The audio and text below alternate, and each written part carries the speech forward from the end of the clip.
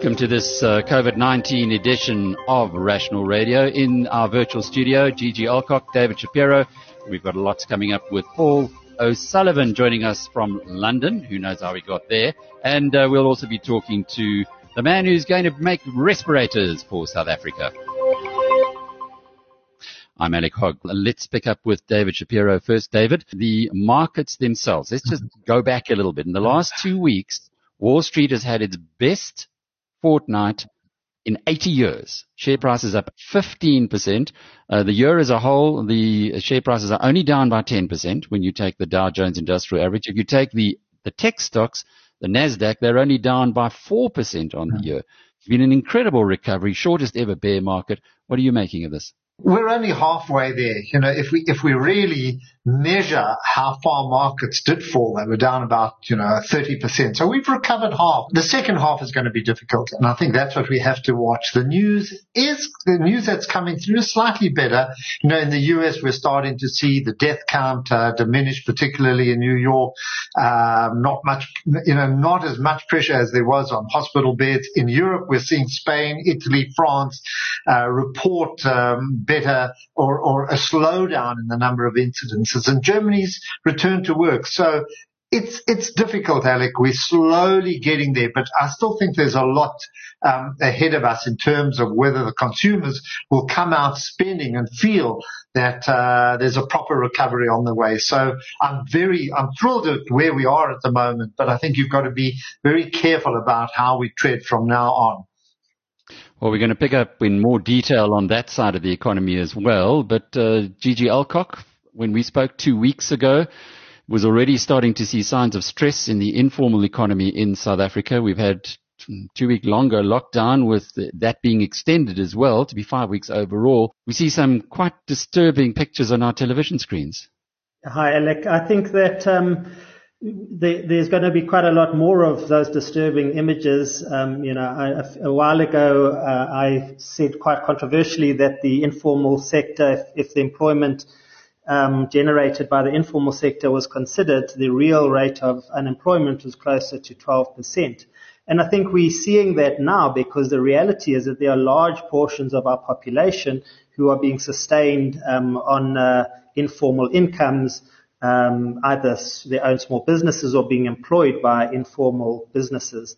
And we're seeing quite an impact on that. In Alex last week, there was a demonstration and one of the ladies was interviewed on ENCA and she said, I don't want food parcels. I want to be able to start my business again and feed myself. And I think there's this quite a widespread, and I think there's kind of two components to that. The one is that people are going to be looting and demonstrating. And on the other hand, as I said, 2 weeks ago, there's going to be a lot of those businesses are just going to start going back to work. And we saw that in last week in Tembisa. I've got photos of salons that started opening up again behind closed doors. A Shisanyama started operating.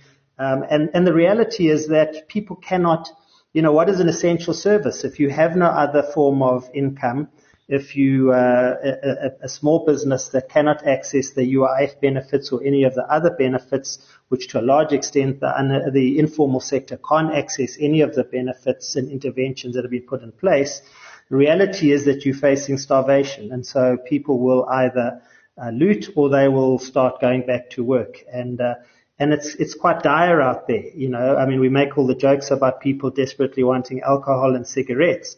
Imagine the desire for a glass of wine, but now it's for putting food on the table, full stop. And I think that one of our interventions has to be about, first of all, what are we doing about those now? And the second has to be about what about the day after? Because I think that to a large extent, we're trapped at the moment in looking at lockdown as it is. And the real thing has to be, and I think the government's been remiss on this in terms of saying the day after lockdown ends, how are we going to address that issue? Because that's really going to be the big thing on the agenda. And of course, just to complicate everything, the science is now very inconclusive. On Friday, Dr. Jay Bhattacharya, who's the professor of medicine at Stanford University, that's where, if you might recall, Steve Jobs gave his very famous commencement speech. It's often rated the best business school and the best university in the United States. He's also a fellow of the Economics Institute. So it's a most unusual guy, professor of medicine and an economist. And his videos have gone viral where he has been questioning the whole basis for the lockdowns. And where he comes from is he says that the denominator, in other words, the number of people who've been tested, is far, far too small. And then on Friday, the Stanford University published a research that they'd done in their local county, and they've made it as representative as possible, given higher weighting to poorer people.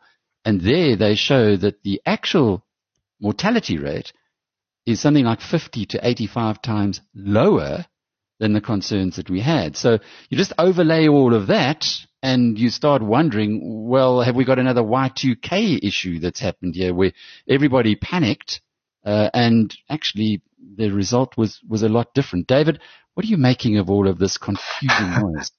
It's exactly confusing noise. What's astonishing is that there's not one government that has a coherent plan or is really well equipped. And please correct me if I'm wrong. If you can establish one country that has handled this correctly. But I think that's the problem. No one knows what to do. And I think if you listen to GG, it's we just locked down an economy, not realizing how extensive supply chains are and how many people are hurt along the way.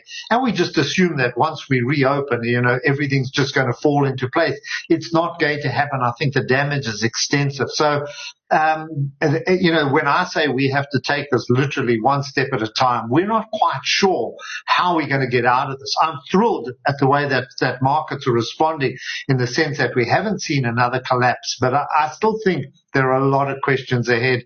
And worst of all is we don't understand the virus. No one's really got on top of it and understands it. The only good thing is that we are getting more hospital beds, and the health authorities have seemed to be getting, or hopefully getting, on top of that. I'm talking from a global perspective, not from a South African perspective. But Alec, every one of these arguments is relevant. We can't dismiss them. And we've got to work out which course we take. I don't know which course is going to be taken. Gigi, let's just assume that Dr. Bhattacharya is right, that the mortality rate of COVID-19 is more akin to the normal flu season mortality rate, i.e. 0.1%, rather than the 1% or 10 times higher that has been propagated by certain people, including his country's Dr. Fauci, who's been saying that's the reason why we have to keep lockdowns, etc. If from what you see within the townships, where presumably people are not, it's not that easy for people to social isolate, etc. Also from what we see in the more formal sector, that the hospitals in South Africa have certainly not been overrun by COVID-19 cases, not even close to it, then maybe there is an argument to be had for readdressing or rethinking the whole approach that we're taking economically wise.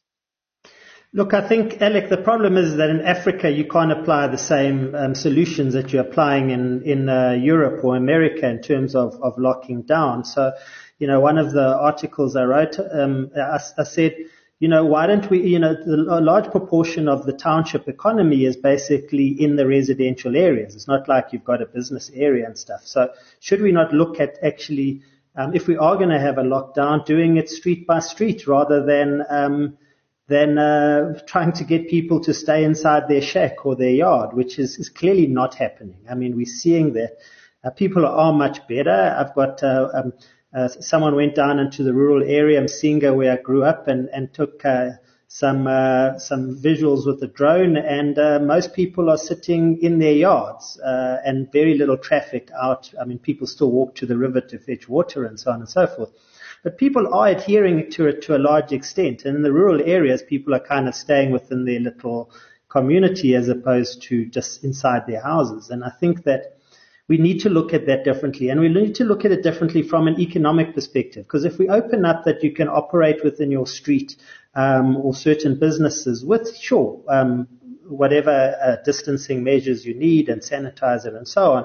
But at the end of the day, surely it is a far better thing to make it, a law that you have to wear a mask if you go out and that you can only operate in your street, because it'll allow, first of all, practical way of ensuring people don't mingle, and second of all, it will allow for some form of economic activity to happen. And the reality is that is how it's happening at the moment. Someone shared a visual of Diepsloot the other day, and of course, the police van drives down the road and everyone pops into their shack, and the police van disappears and everyone pops out and starts chatting again. So let's look at reality. We are not going to close down, and all that happens is that the police and the army get more, tougher on people, and there's all these incidents we're hearing about. And you know what? Apartheid, with all the military and emergency measures and whatever it might be, could not keep people from engaging in shebeens or selling veggies in the street and so on and so forth. We have to look at this on a different level, and I think we can't ignore the danger, but on the other hand, we have to balance it with reality, with a large dose of reality and what's practically possible. Paul O'Sullivan joins us now. Gigi, actually a nice segue from when you talk about things closing down.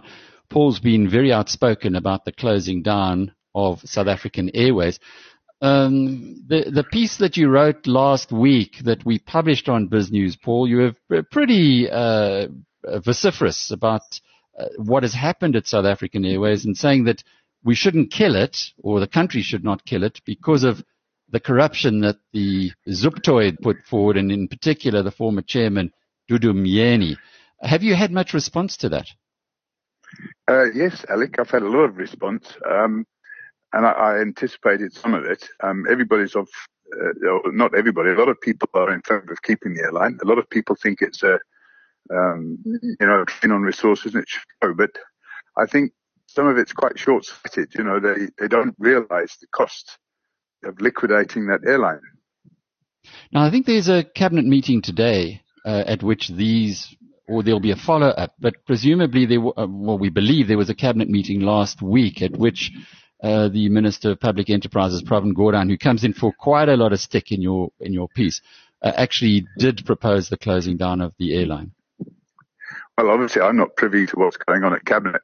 I don't think anybody is, other than the Cabinet members themselves. But clearly, it's not as clear-cut as people think. You can't just shut a national airline. Now, they reckon for somewhere between 40 and 50% of the income of AXA. They bring tourists into the country from long-haul destinations, and those destinations are very important to South Africa.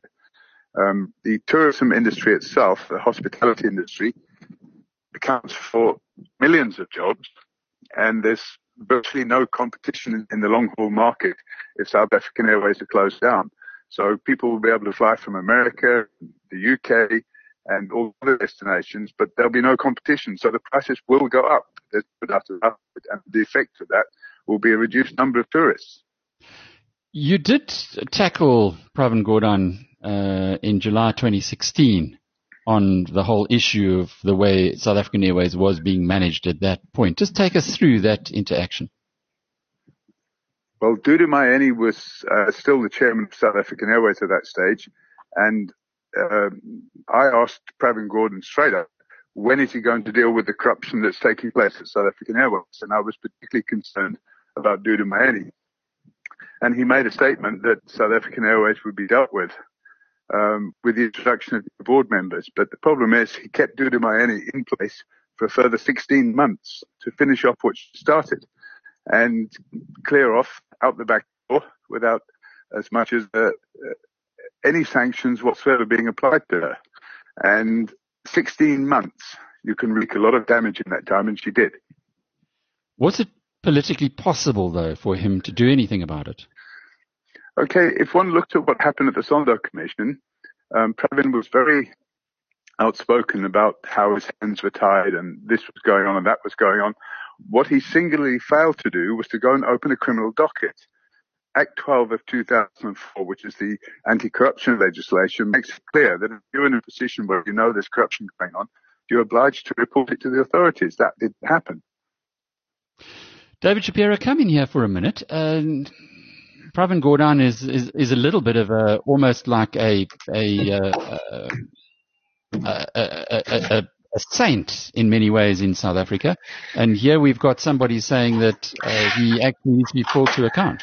Well, to an extent, I agree with Paul. I made a comment last week just on TV about where we used to be with SAA. It had an enormously good brand in Africa, not only in Africa but in the world. It was a top airline. We had the best pilots. Not only that, we were known for our technical excellence. And the big concern, as Paul correctly says, there's an ecosystem around every little business. Even a mine shaft has people, has businesses around the mine shaft that rely on it, from schools to doctors and so on. And if you consider what this means for SAA, for AXA, for all the other businesses that are associated with bringing tourists in or seeing traffic, that has to be replaced. We can't let it go. So who's going to come in? Who's going to come in and fill the gap that exists? There has to be a way around this, but to a large extent, this has been our own making. We've scored a lot of goals, and one has to also now work out what's the cost. What can we do to resurrect it? I mean, UK to those routes, the London routes, the New York routes, the other routes, and that can't just be given away, and also the domestic routes, Cape Town, Durban, and so on. So I'm a bit surprised that they're just going to close it down and just, sack 9,000 odd individuals. And with that comes another few thousand that are going to lose their jobs because of that, from catering to everything. So there has to be a plan B other than just simply closing it down. Is there, Paul? Is there any plan B that looks possible? Well, there's no doubt that the airline as it currently stands needs to be fully restructured. And that restructuring process needs to take account of the fact that routes, for example, like Johannesburg, London, are one of the most lucrative airline routes in the world. There are other routes that have, for example, Germany, Paris. These are very lucrative routes.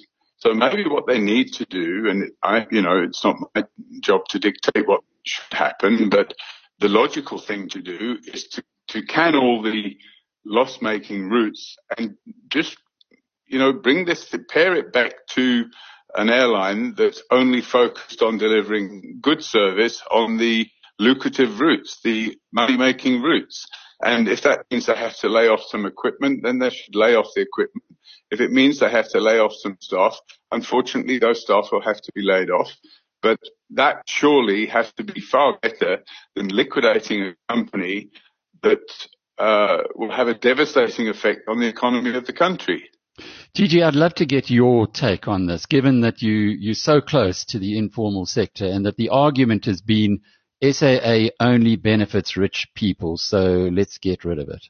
I think to a certain level it does benefit the rich in terms of flying on there, but I think we have to look at the ecosystem. I'm a really big believer in the fact that we have to look at the total economic ecosystem. So, even from the informal sector perspective, the person who earns their income from SAA goes home and buys a quarter or goes to a Shisanyama and so on in the township and gets their hair done at the hair salon and so on and so forth. I think that the ripple effects are far beyond just the formally employed people who may get retrenched. It's really about how does that travel through the entire system. Also, from a kind of informal sector perspective, to a large extent, you're talking communities. So, people who are employed in a community serve a very powerful function within those township communities. So, my feeling would be that we need to measure the impact much more than just those employed, much more than those jobs that would be lost. It's the trickle through to the rest of the economy. And rather reduce salaries rather than remove them completely. David, it does appear as though things are very complex in this world of ours today, and sometimes we lose sight of that. Retrench 9,000 people, shut a SAA, and the problem will go away, but you might have a multiplier effect, which is very negative. It's exactly that. Immediately what comes to mind is Bidvest. Bidvest services all the aircraft, buses the people to the various aircraft, and someone will fill that gap.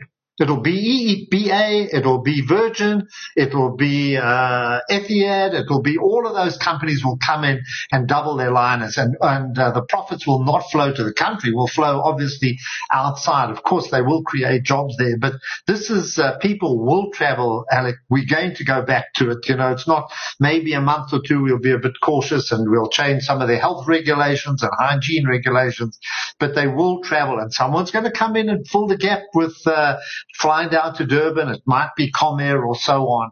And I think that there's got to be some kind of plan devised that's going to either privatize SAA in a different kind of way, but something has to be done. But these are the supply chains that we don't understand. These are the supply chains that actually drive the global economy. And even on the informal sector, just think of the chaps. Just think of the number of taxi drivers. Just think of the people who wheel your baggage. Even there might be a few and they control them. Many, many people, the chaps who run the airport, the various shops and so on. So, someone will fill the gap. But, we've got to consider that. We've got to take that into account. We can't just close it down. Paul, getting back to that very hard-hitting article, I know there were 50,000 people actually read it on the first day. Have you had much reaction to what were some pretty outspoken opinions? Alec, at the end of the day, no matter where you are in the hierarchy in the government, if you're aware of wrongdoing, it has to be dealt with. And unfortunately, for a number of years, even those that are now seen as being on the right side of the fence in government, they were on the wrong side of the fence and they didn't do anything about it. Now, the legal obligations imposed are quite clear, and it's not as if there was no warnings given. We first opened a docket against Dudu Mayeni in March 2015, and we made it clear that, in our opinion, she was running the airline into the ground. We opened another docket in January 2016. Now, in July 2016, when Pravin Gordhan gave the presentation at an Ernst & Young business breakfast, the question was put solidly to him: what are you doing about stopping the rot at South African Airways? And the answer was nothing more than a fob-off answer. And as I said, this woman carried on for a further 16 months in office and brought that airline to its knees. Now, the economics of running an airline are not the sort of thing that should be entrusted to somebody that's best qualified to teach primary school children. And I think that's the problem from the get-go, that people were appointed to run the airline and that she dissipated or got rid of some of the key talent that South African Airways had built up over a number of years. So you're left with this airline being hollowed out, if you like, of good quality skills because the people weren't prepared to sing and dance to the tune of Dudu Mayeni. And I think now the chickens have come home to roost and the airline is on its knees. But clearly the solution has to be restructure the airline, get it up and running in a profitable manner, and then grow it organically, grow it when the time is right in the marketplace. Bring it back to basics, get the number of staff down, get equipment levels down, and start not start again, but start with a reduced market. Paul O'Sullivan talking to us from far away. Lovely as always to have that conversation with him, and useful insights there on, well, an alternative proposal to South African Airways. Although I must admit, David, we're getting quite a lot of feedback from the BizNews community, including some captains of South African Airways, one of whom actually went on the record to say, okay, we know that it's not working in its current form, but don't throw the baby out with the bathwater. There are alternatives. That's what the whole business rescue exercise was supposed to be. Rescue the business.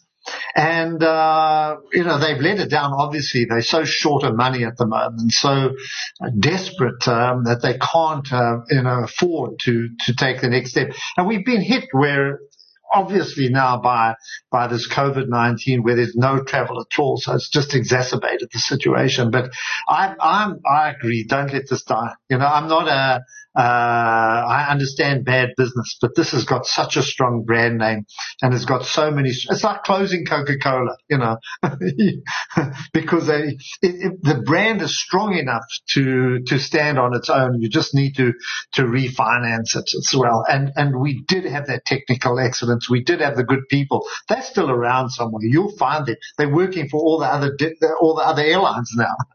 Bring them home. Well, not only working for all the other airlines, many are still working at South African Airways, that's for sure. But Gigi, the point you were making about the ecosystem, and David referred to it as well, just elaborate a little bit, because this is an incredibly complex world that we live in, and you've got a unique insight for a business analyst into what's going on in the informal sector. So take us through your argument of unemployment is not 29%, it's actually 12%. And that those people, the difference, is 17% of our population are actually employed in different ways.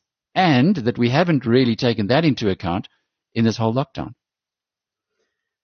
Yeah, so, I think in short, if you just look at the wholesale sector as an example, something like brands like Unilever, Tiger Brands, Pioneer, etc., you'll find anything from 60 to 80% of their turnover goes through the wholesale channel. So where's that going? That's going to spaza shops and other township businesses, hair salons.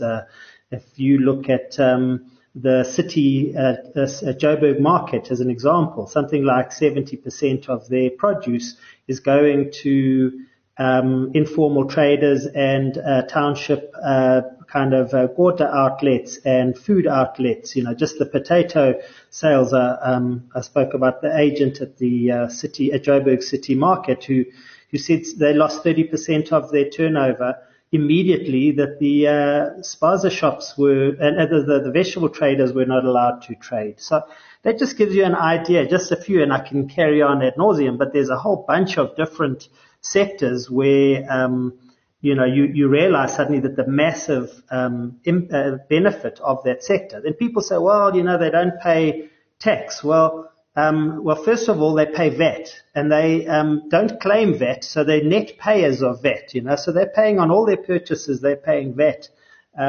So, there's a huge benefit to the economy on that. Unilever is hopefully paying their tax, and they're paying that tax on turnover that they have generated by selling to this informal sector. So you can't look at it simplistically and just say, well, that old lady on the street corner is not paying her tax. Well, generally she's below the tax bracket, number one. Number two, by creating this business, she's creating a turnover from the Tigers of the world and so on.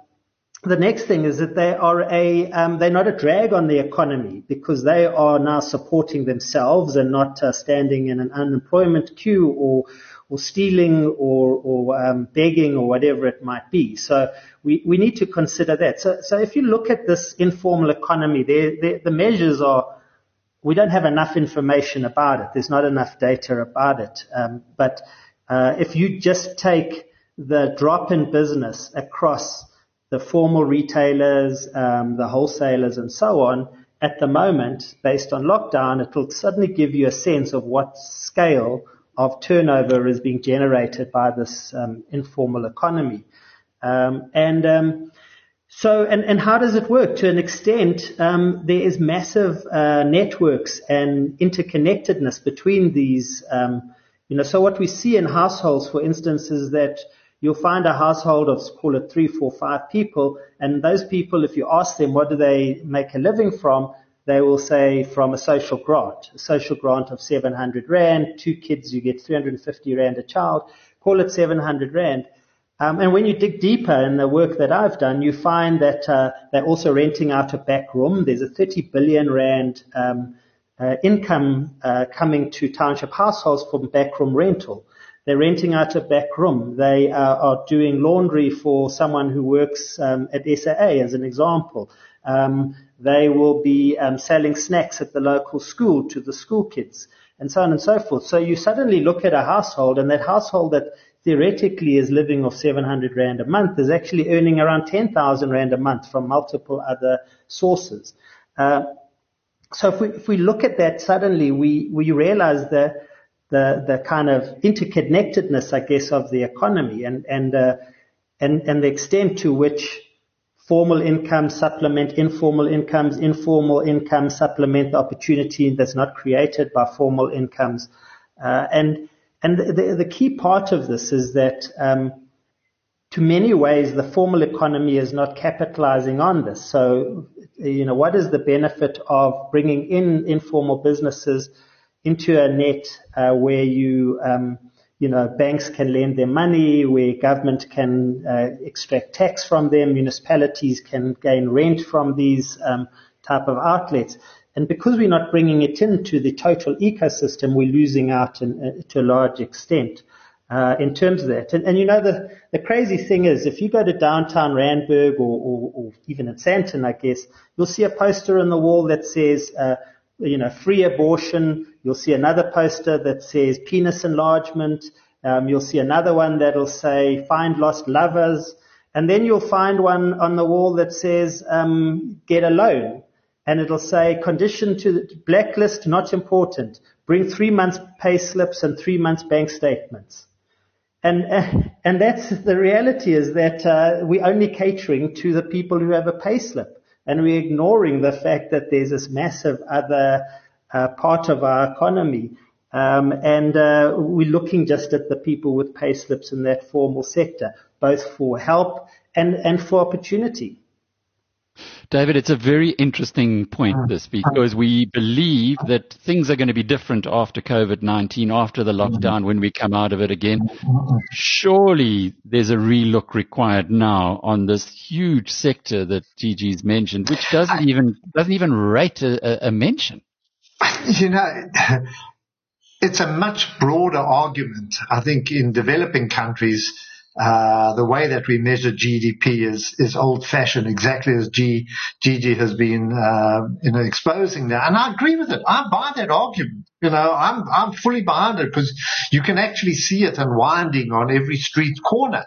And the fact that we're not measuring it in Unilever's, or not trying to extrapolate it in Unilever's numbers, or even any other retailer or wholesaler. But it goes further than that. I think the whole way that we measure GDP globally, I think is outdated. This goes back, 100 odd years, where you've got a tech economy. Where we're not able to actually measure the production that's being created by various tech apps and so on. So I'm happy to buy it, and I mean, we can see that. The problem is that we're not seeing it in the taxes, or we are seeing in the taxes. Maybe it's already there in terms of that. But I think there's a lot of other stuff that is not measured. And to be honest, I don't think we should start applying that to a lot of those areas like the backroom rental and that. I think it's going to kill that economy and make it difficult, and it'll go underground. But I'm fully happy accepting this argument that that unemployment is far lower than we tend to measure in the formal stats. During the Easter weekend, I had a conversation with Ian Ambler, who is the co-owner of a company called Clifford Engineering, and it was a fascinating interview. It went pretty viral. Many people were interested in it, not least because to get a respirator nowadays, it's like in the Business for South Africa a press conference that I attended a couple of weeks ago. Stavros Nicolau from Aspen said it was like trying to hunt a dodo. They're so rare. And with Ian's company, with Clifford Engineering, they actually produced one, which many of them are still in use, but they stopped producing them in 2003 because of corruption. Of course, with what's happening now, Ian's dusting off the blueprints. He said he was prepared to give those blueprints to anybody else. They would like to start producing them again. And I thought it'd be a good idea to bring him on to the show today. And you guys can also ping a few questions at him just to find out how things have developed. Ian, I hope you can hear us now. Can you just bring us up to date with what the response has been to the interview that we had? Sure, Alec. The response was remarkable, actually. We've had an incredible amount of assistance and goodwill. You know, we've had assistance from companies like Rapid 3D who have 3D printed parts for us, overnight in incredibly short time frames. Other companies we work around here, Cosmos Engineering, who've made parts for us and refused to let us invoice for them. You know, they've literally made them for nothing. It's been an incredibly collaborative effort. And it's been very gratifying to see. It kind of restores your faith in human nature when you see this kind of thing. What was interesting, our biggest delay, believe it or not, ended up being the parts stuck in customs in Johannesburg at OR Tambo. And we lost a whole week on that, believe it or not, which was a tragedy, but it was impressive to see, how people helped us. We had ANC politicians rolling up their sleeves to help us. We had Nigel Ward, the vice president of Toyota South Africa, assisting us himself, and he really got stuff out of customs for us in record time, together with the company he uses for all their own clearing. So it's been extremely humbling, actually, and gratifying to see how everyone has rolled up their sleeves to assist us. And we got our updated ventilator model running on Saturday afternoon, and it's working beautifully. If the line is clear, you may hear it breathing behind me in the background, but it's running very nicely. We are incredibly happy that it's up and running. We thought we would be late. We could have been done a week earlier if it wasn't for the customs delays, but the bottom line is it's up and running, working, and doing what it's supposed to do. We're very pleased with it. Now, the critical part about that is the whether the machine will actually work on sick people. I did pose again at that press conference. I actually asked one of Gigi's questions and one of your questions, and the question there was a lot of interest in the respirator, but it was also made that it has to be technically correct. You can't just put any bellows into someone's lungs and expect that they're going to be able to be respirated. Just take us through the not the technicals of it, but the development of it, which makes you confident that this is a solution. Oh, and we can hear it in the background, by the way. Okay, good. Look, Alec, obviously it's a machine that is connected to a human being. You've got to use the best possible components. We don't just use normal pneumatic valves or pressure transducers or anything like that. We buy medical rated components, so they are completely clean. There's no pneumatic grease inside them or anything like that. The air has to be completely filtered and clean. The solenoid valves that we use, you need to make sure that they cannot there's no possibility of a spark because oxygen is highly combustible and it can explode, pure oxygen.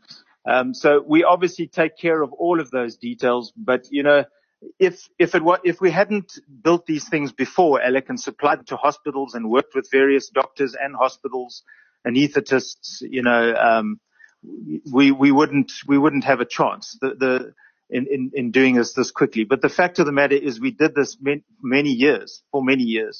So that gave us a big head start. We know what components to use. We know how to do the control. We have not changed the design. It's the same proven design. All we did was update the components in it, particularly the electronic components, so that they are present day components that you can buy off the shelf. last we spoke, you were having problems actually getting through to the right people at the Department of Trade and Industry and the IDC. Any progress there? Alec, yes, the IDC have been very helpful, and we appreciate that. There's a lot of people there rolling up their sleeves and working extremely hard, and I really do respect that. We had the CEO of the IDC call us personally and send us an email or two, and a number of his staff assisting us. We appreciate that very much. The IDC, and I'm talking unofficially here, it looks like they will move forward with a simpler design than ours. It's basically what we call a CPAP ventilator, CPAP standing for continuous positive airway pressure. And without going into too much detail, ours will do the same function, but ours also has additional functions which enable it to be used as an ICU ventilator, an intensive care unit ventilator. So it will do the simple functions, but it will do a lot more. But, and this is where the big but comes in, it's not a complicated device. Most ICU ventilators are not simple to use, not at all. Our one we developed 20 odd years ago was specifically developed to be a full ICU ventilator, which built for African conditions and made to be very simple to use. And it really is very simple to use. So, it will cover the CPAP functions. That's the absolute minimum, but it will cover a lot more than that. Now, in my opinion, I understand why the IDC appear to be concentrating on a much simpler CPAP type unit. It does reduce the complexity, and I think they're sort of trying to follow the 80-20 principle, where they kind of covering the 80% or 70% need rather than the 100% need. But I do believe that there's a definite requirement for slightly more detailed ventilators and I use the word detailed as opposed to complicated. Ours can be used not just as a constant pressure device or CPAP device, but as an active breathing device that will assist the patient with each intake of breath, and it will be automatically timed. It is automatically timed to work with his breathing. In other words, his breathing triggers the assistance that the machine provides. It doesn't just force him to take a certain number of breaths per minute, which could actually do more harm than good in a COVID-19 patient. So what's next, Ian? How many of these ventilators are you going to be able to produce for the country? Alec, look, you asked me that in our last interview, and I said it's a chicken and egg question, and it really is. If we understand that if there's an enormous demand, we can't possibly produce enough. At the moment, we're not being asked to produce any directly for South Africa at all. In fact, most of the interest, we've had enormous interest, most of it being from outside our borders, strangely enough. But how many we can produce really depends on how many we get orders for. We're a company that works with a large number of subcontractors that we've been using for many years and suppliers. And we will continue to use those. And we've been talking with many local companies who've contacted us to assist, with making additional components where we can't keep up with our own, supply chain. We've had people like Nigel Ward, the vice president of Toyota, phoning up and saying, look, he's completely ready to assist us with whatever we need to ramp this thing up and go into serious production volumes. And, that's Toyota understand that kind of thing better than we do. And we would certainly take full advantage of a kind offer like that. But sorry, man. Yes. Here we have people saying that respirators are rarer than dodos, and you saying you'd like to make them. Where's the gap? Where's the disconnect? Look, Alec, the disconnect is we haven't had anyone yet from the South African government or Department of Trade and Industry or IDC or anyone like that say, guys, we want you to make 500 of these or 5,000 of these or anything like that. That really is the disconnect. They are going through a process, and we're waiting to hear what comes of it. We made the decision 3 weeks ago, Alec, that we weren't going to wait for any more response or comeback, or, we've still heard nothing official. So I'm glad we didn't wait. We've decided to go ahead, and in the last 3 weeks, we've used that time to make our first working unit, and it's working really nicely. But the bottom line is we've done that off our own backs. We made that decision on our own, and we got on with it on our own, and we haven't had any financial assistance thus far, which is a pity. But as I said, as I said last time, Alec, we're seeing this project we're engaged in as a double-edged sword. There's the altruistic side of it, where we obviously want to do the right thing for our country and our people and build ventilators. There's a desperate need for them. And the other side of it is from a more typical business decision. We need to keep our company moving, and we need to be able to pay our employees so they can they can put food on the table for their employees. And we're chasing all available options right now. Would we prefer to make them for South Africa rather than overseas? Yes, we would. If you got an order today from the States for 500, how long would it take you to produce them? Alec, if we got an order today for 500, I think we could make them easily within a month and this is the big if, we need a hotline or a speed dial number to someone in government or in SARS or the IDC or whatever who can get us things through customs. We cannot sit waiting for things to clear in customs for a week. Our most critical components were items that hit customs on Tuesday, the week before last, and we only got them out on Tuesday last week after the Easter weekend. And I understand that it was particularly problematic during the lockdown and the weekend, but those are the things that kill us. And if we can have assistance with that kind of thing, it will make an enormous difference to how fast we can make these things. David, we've seen that in many areas, mountains have been moved by government in this crisis, in this COVID-19 crisis. You would think that if respirators are such a desperately required piece of equipment, in which they're looking all over the world to try and source them, you got a homegrown solution that can produce hundreds within a month. They would open it up. In fact, I hope Ian's still listening, because I heard a fascinating interview this morning with Philips. Their results came out, which were very good, and they were talking about respirators. And there's a lot of sophistication as well. I would assume that they were at the top end, because they were talking about the complications of the software, which obviously monitors the way you're breathing and so on. But and he was saying, the CEO was saying, just how they're working, 3 shifts a day, 24 hours a day, 7 days a week, to get these what he called precision diagnostic equipment, through to the users. The question I want to ask Ian is, what does it cost? What does a respirator cost, of his making?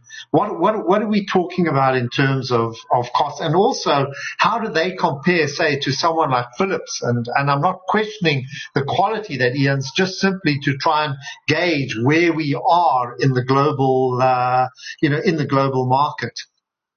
Yeah, look, the cost is a difficult one to answer, because it depends on how much sophistication you want in the unit. If you wanted a really simple CPAP only unit, that's a big difference in price to the one. Ours will do that, and it will also do all the ICU functionality. But my opinion is we should build these things all the same with all of that functionality, because our unit is particularly simple.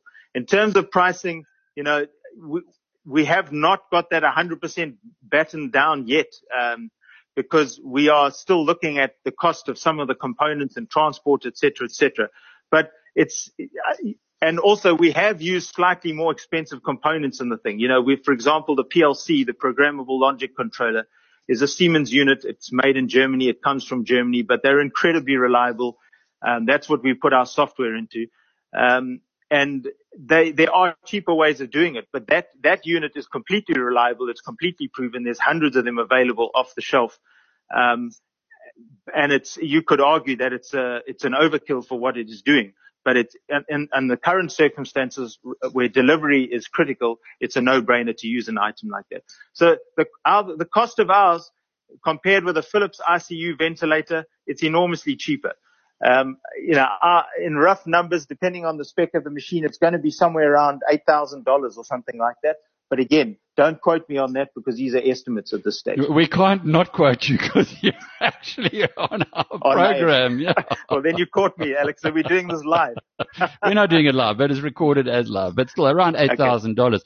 Gigi, from your perspective, do you have any thoughts for Ian?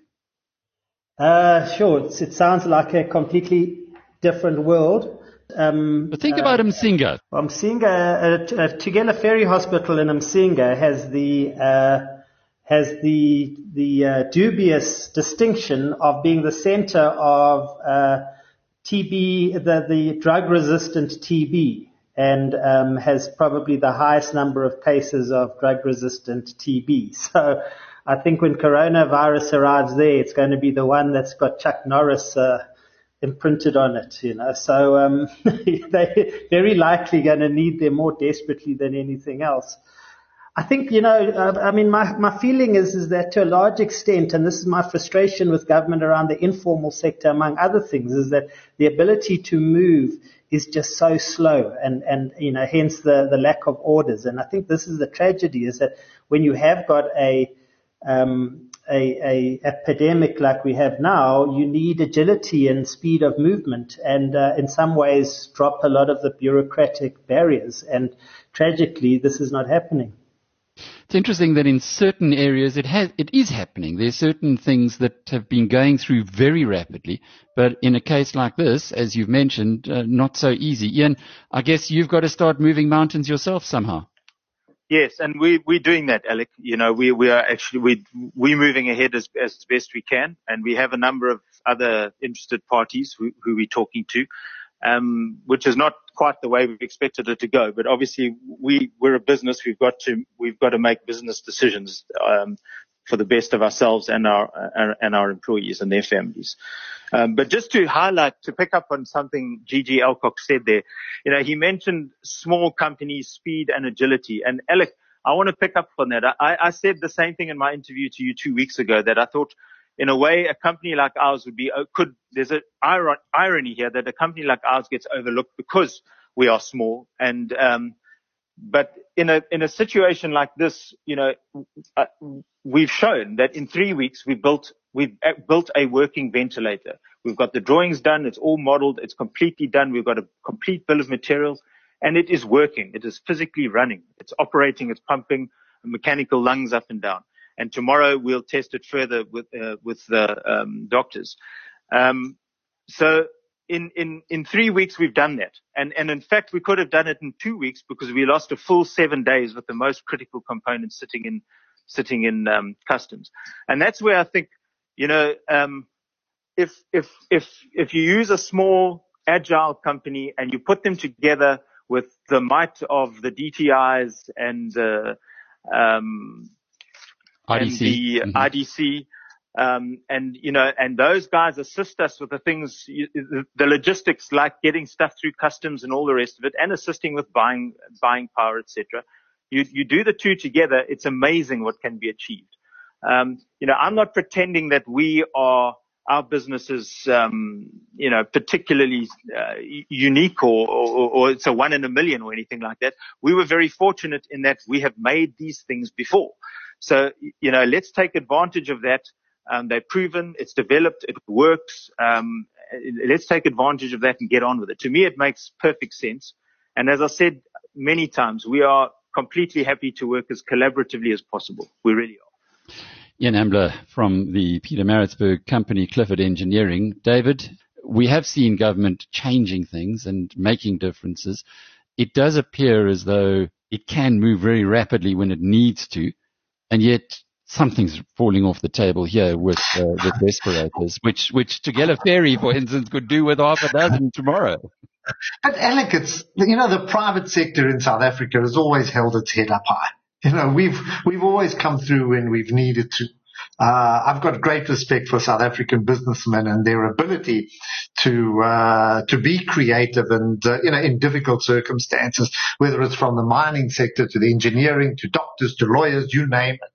What is the hold up now is government, and they've got to play the game as well, and they've got to come to the party. I mean, Ian sounds a very impressive man, and it's obvious that he runs a super business.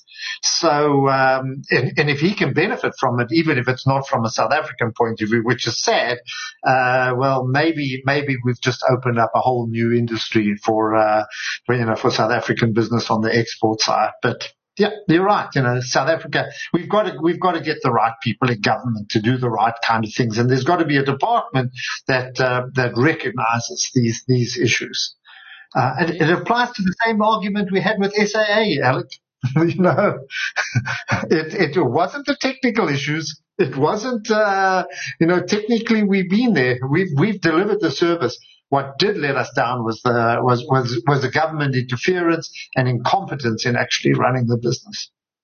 Ian's company, incidentally, exports 95% of the machines it makes. This is not respirators. They've just gone back into that. 95% of the machines it makes into the United States, into the most sophisticated first world company. So there's nothing wrong with their engineering. That probably puts that idea to rest. Just to look at the post COVID-19 economy, we're seeing the country opening up in 2 weeks' time. On the formal side of the economy, how are you expecting the opening up to occur, and how long might it take for us to get back to a semblance of normality? I think it's going to take some time. I think we've got to build up confidence. I think from what Gigi says, obviously the informal sector is going to get there a lot faster than maybe the formal sector. But we have to start with mines and factories first. We have to start with big business and get certainly the mining side of the economy operating. The other side of it, the entertainment side, the restaurants, and that can come later, as hard as it is on that. But even there, we can start making some kind of concessions on that. But I think the first step is definitely to get big business working again and to get the mines producing. So, that's the side that I'd like to see happening. Yes, commodity prices are still under pressure, but we've got to get back to work there. And the longer we leave it, the more it's going to leave its scars. And the restructuring that everybody's talking about now, the lessons that we would have learned in in this 5-week lockdown?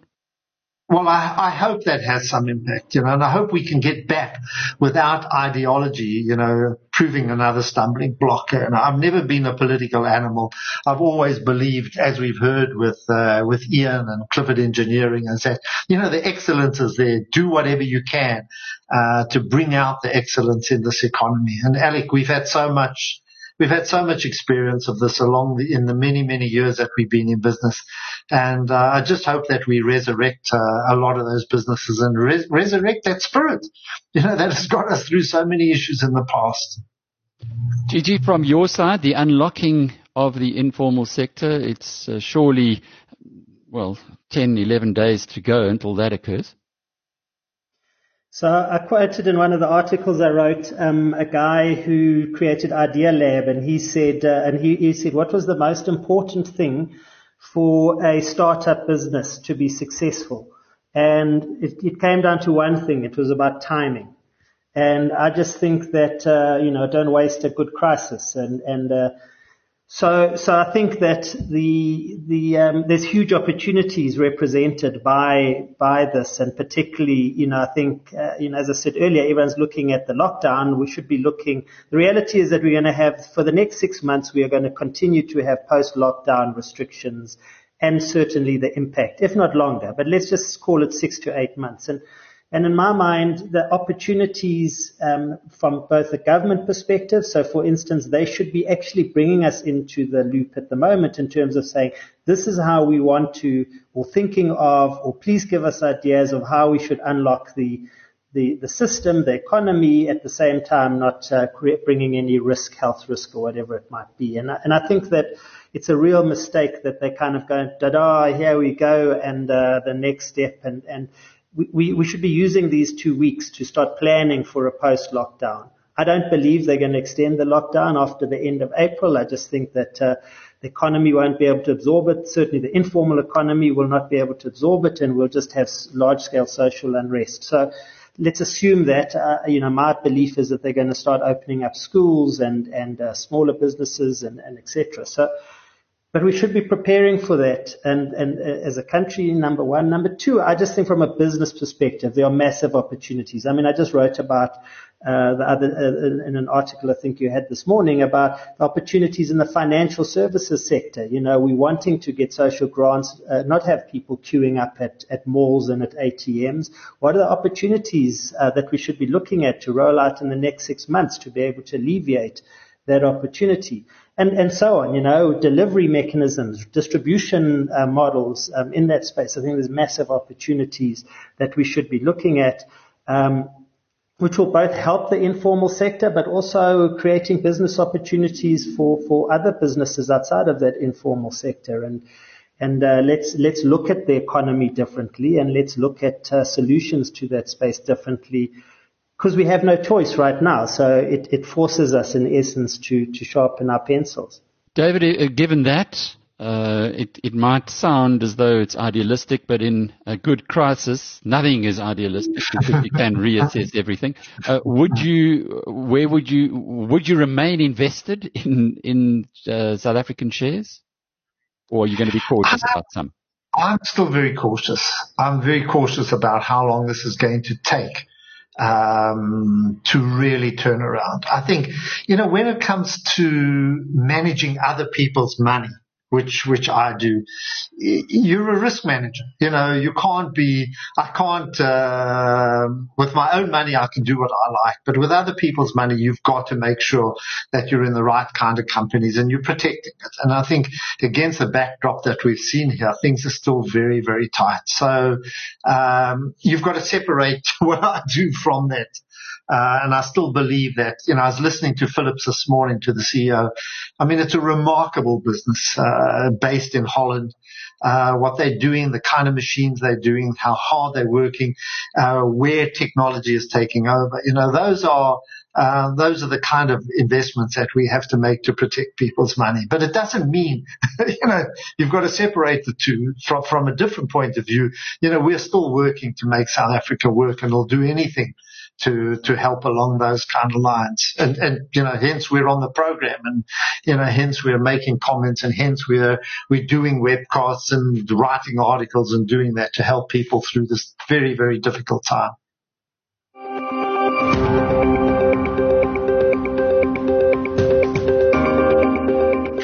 This has been Rational Radio. We'll be back again, same time, same place next week.